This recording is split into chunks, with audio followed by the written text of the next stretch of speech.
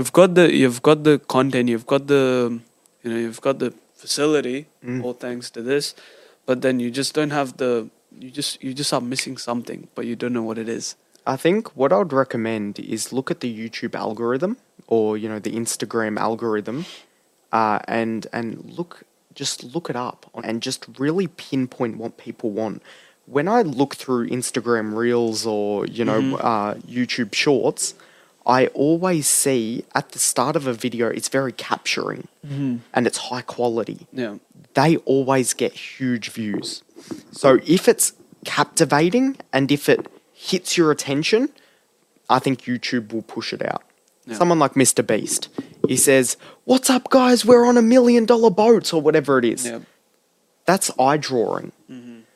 So really, it's just about just captivating an audience. Really, I get on guests, and they one guy talked about graffiti.